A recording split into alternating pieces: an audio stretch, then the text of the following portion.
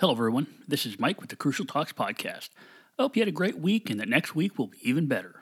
Last Wednesday, I gave a presentation to an awesome group of people from a geothermal power plant.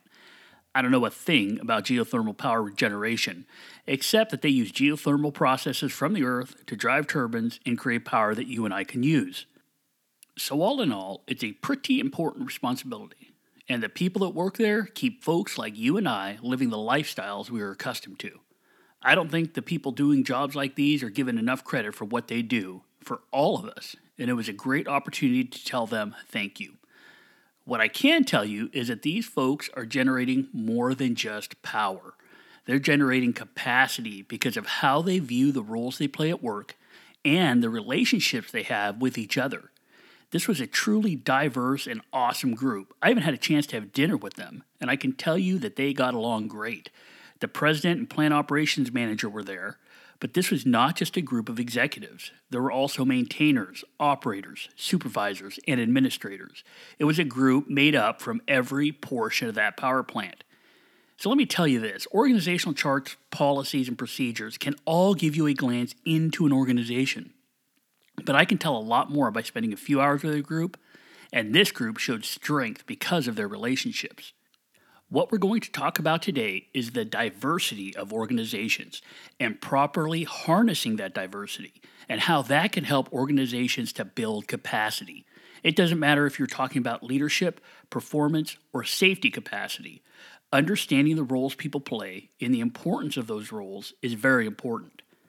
I think most people agree that our workplaces, like our societies, are diverse. But what does that actually mean? We see diversity in the different cultures, races, religions, ages, and even how people were raised. There's also diversity in education, organizational responsibility, and work experience. If we really think about it, we can see how diversity is made up of a bunch of different components. And these components make understanding diversity a little bit complex. Diversity is something we see everywhere. We see it in the coffee shop in the morning, at the grocery store, and constantly throughout our workday.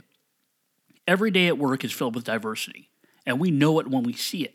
We get used to it because we experience it so much, but it is really hard to measure and quantify in a way that is valuable to us.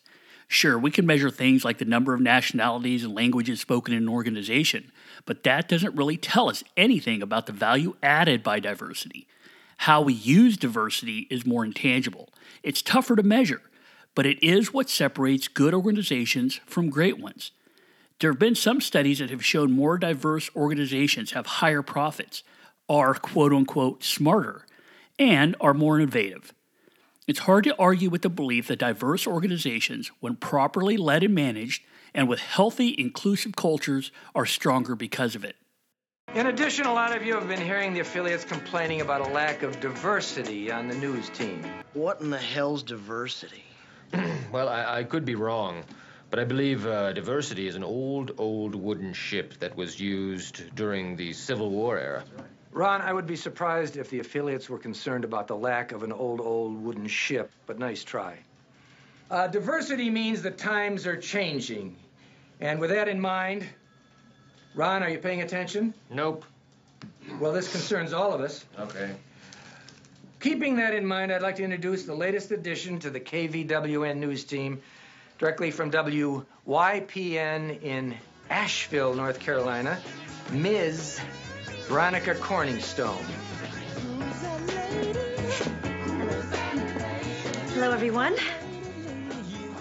I just want you all to know that I look forward to contributing to this news station's already sterling reputation. I subscribe to the belief that diversity is something I know when I see it. It's not something that's just the color of someone's skin, the food they eat, or the religion they practice. There's a lot more to it than that. I also concede that it is a good thing to have in our society and our workplace. So let's talk a little bit about how we can harness the strengths of diversity. There are 3 important points we'll cover. First, diversity is great when it doesn't cause silos in our organizations. Second, diversity allows us to harness each person's individual strengths toward a larger common goal. And third, diversity lets us solve problems in the right way at the right time. So let's start with the first point. Diversity is great when it doesn't cause silos. The first way to make sure that diversity is a helpful part of what we do is to make sure that these diverse roles people play are not more important than the broader role of each person as an important member of the organization. What I mean by that is the role as a worker, or the role as a supervisor, or the role as the company owner is not more important than that role of being part of that organization. In other words, we need to have a broader in-group that everyone belongs to so that everyone is able to supersede any differences between the role people play in their day-to-day duties.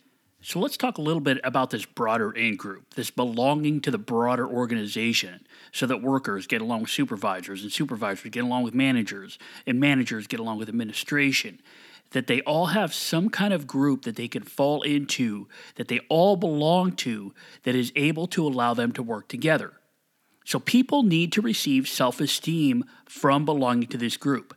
They need to know what they're doing is important, and they cannot see them versus others in an organization. What we're trying to do here is avoid an us versus them scenario. We is the important part. The important thing to realize is that people need to be speaking as we, as the broader organization. For example, the maintainers in the power plant group I spoke to knew who the boss was. He was right there in the room. But they also felt they could speak freely about what was going on in the plant. Everyone belonged to a larger group that identified with the plant and what they needed to do to be safe and successful. It did not matter that their jobs and titles were different. They each played their roles in support of the greater group needs. Think about it this way. If the workers think management is out to get them, they're going to put more importance in their own group because they feel the need to protect themselves. On the other hand, if they see management is working toward the same goal, they trust them. They trust what's going on in the organization. They feel like they're all part of the same team. So now the second part. How do we use a larger common goal to harness and use the diversity in our organizations? Think about it this way. If we had just a bunch of engineers, they may not know the nuts and bolts of repairing and caring for equipment as well as the maintainers.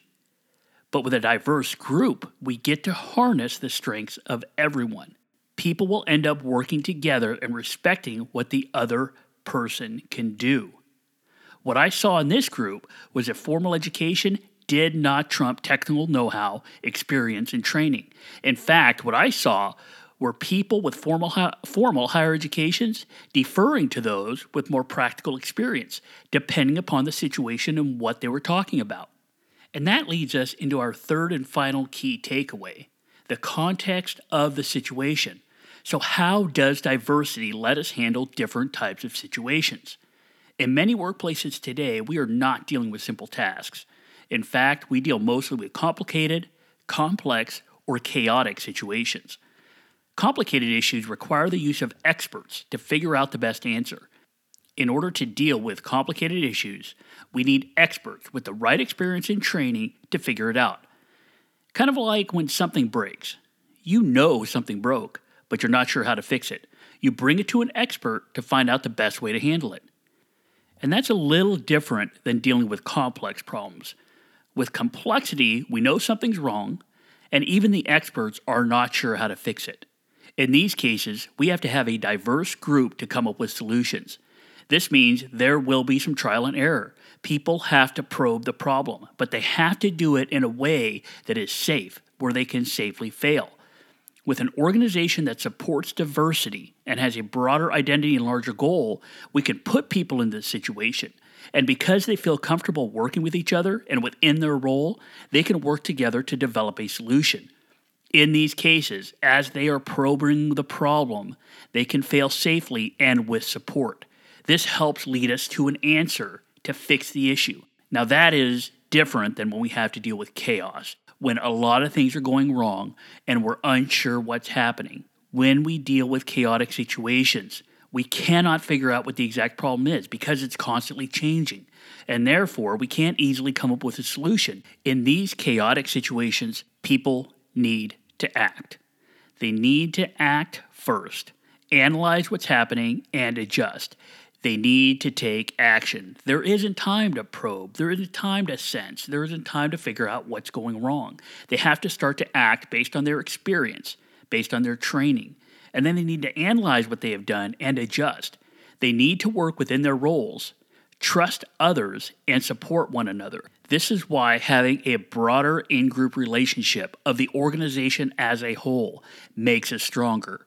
Because people will act when they trust each other, where they're not having to protect each other from their organization, where they're supporting each other. In these chaotic situations, people need to act, and they need to have trust so that they can act. Chaotic situations means we have to act quickly until we can figure out what's going on. Now, all of these situations, from the complicated to the complex to the chaotic, require the use of experts in their field. People that are acting toward a common goal, using each other's strengths. People with a high level of education. People with a high level of experience. People with a high level of training, all working together to meet the needs of the organization. As we are all aware, diversity is an important and beneficial part of our workplaces and of society in general. The key is to understand how to harness and not hinder diversity. We can do that through creating a strong identity that people from multiple parts of the organization can get behind, an identity that provides them with purpose and self-esteem so it guides them when they are making decisions. We can also do this by developing broad common goals that allow people to work within their roles for the greater good of the organization. Thanks again for listening. For more about me and some of the presentations I provide, please visit www.crucialtalks.com. That's crucialtalks.com. And while you're there, please connect with me by joining the website. You'll get access to some free content.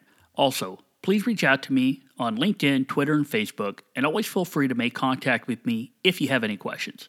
Please continue to share the podcast, and please rate it if you haven't already. The numbers are looking good, but I truly want to continue to grow our community of practitioners. I hope you have a great week, and remember, if we want to understand behavior, we need to understand what drives people.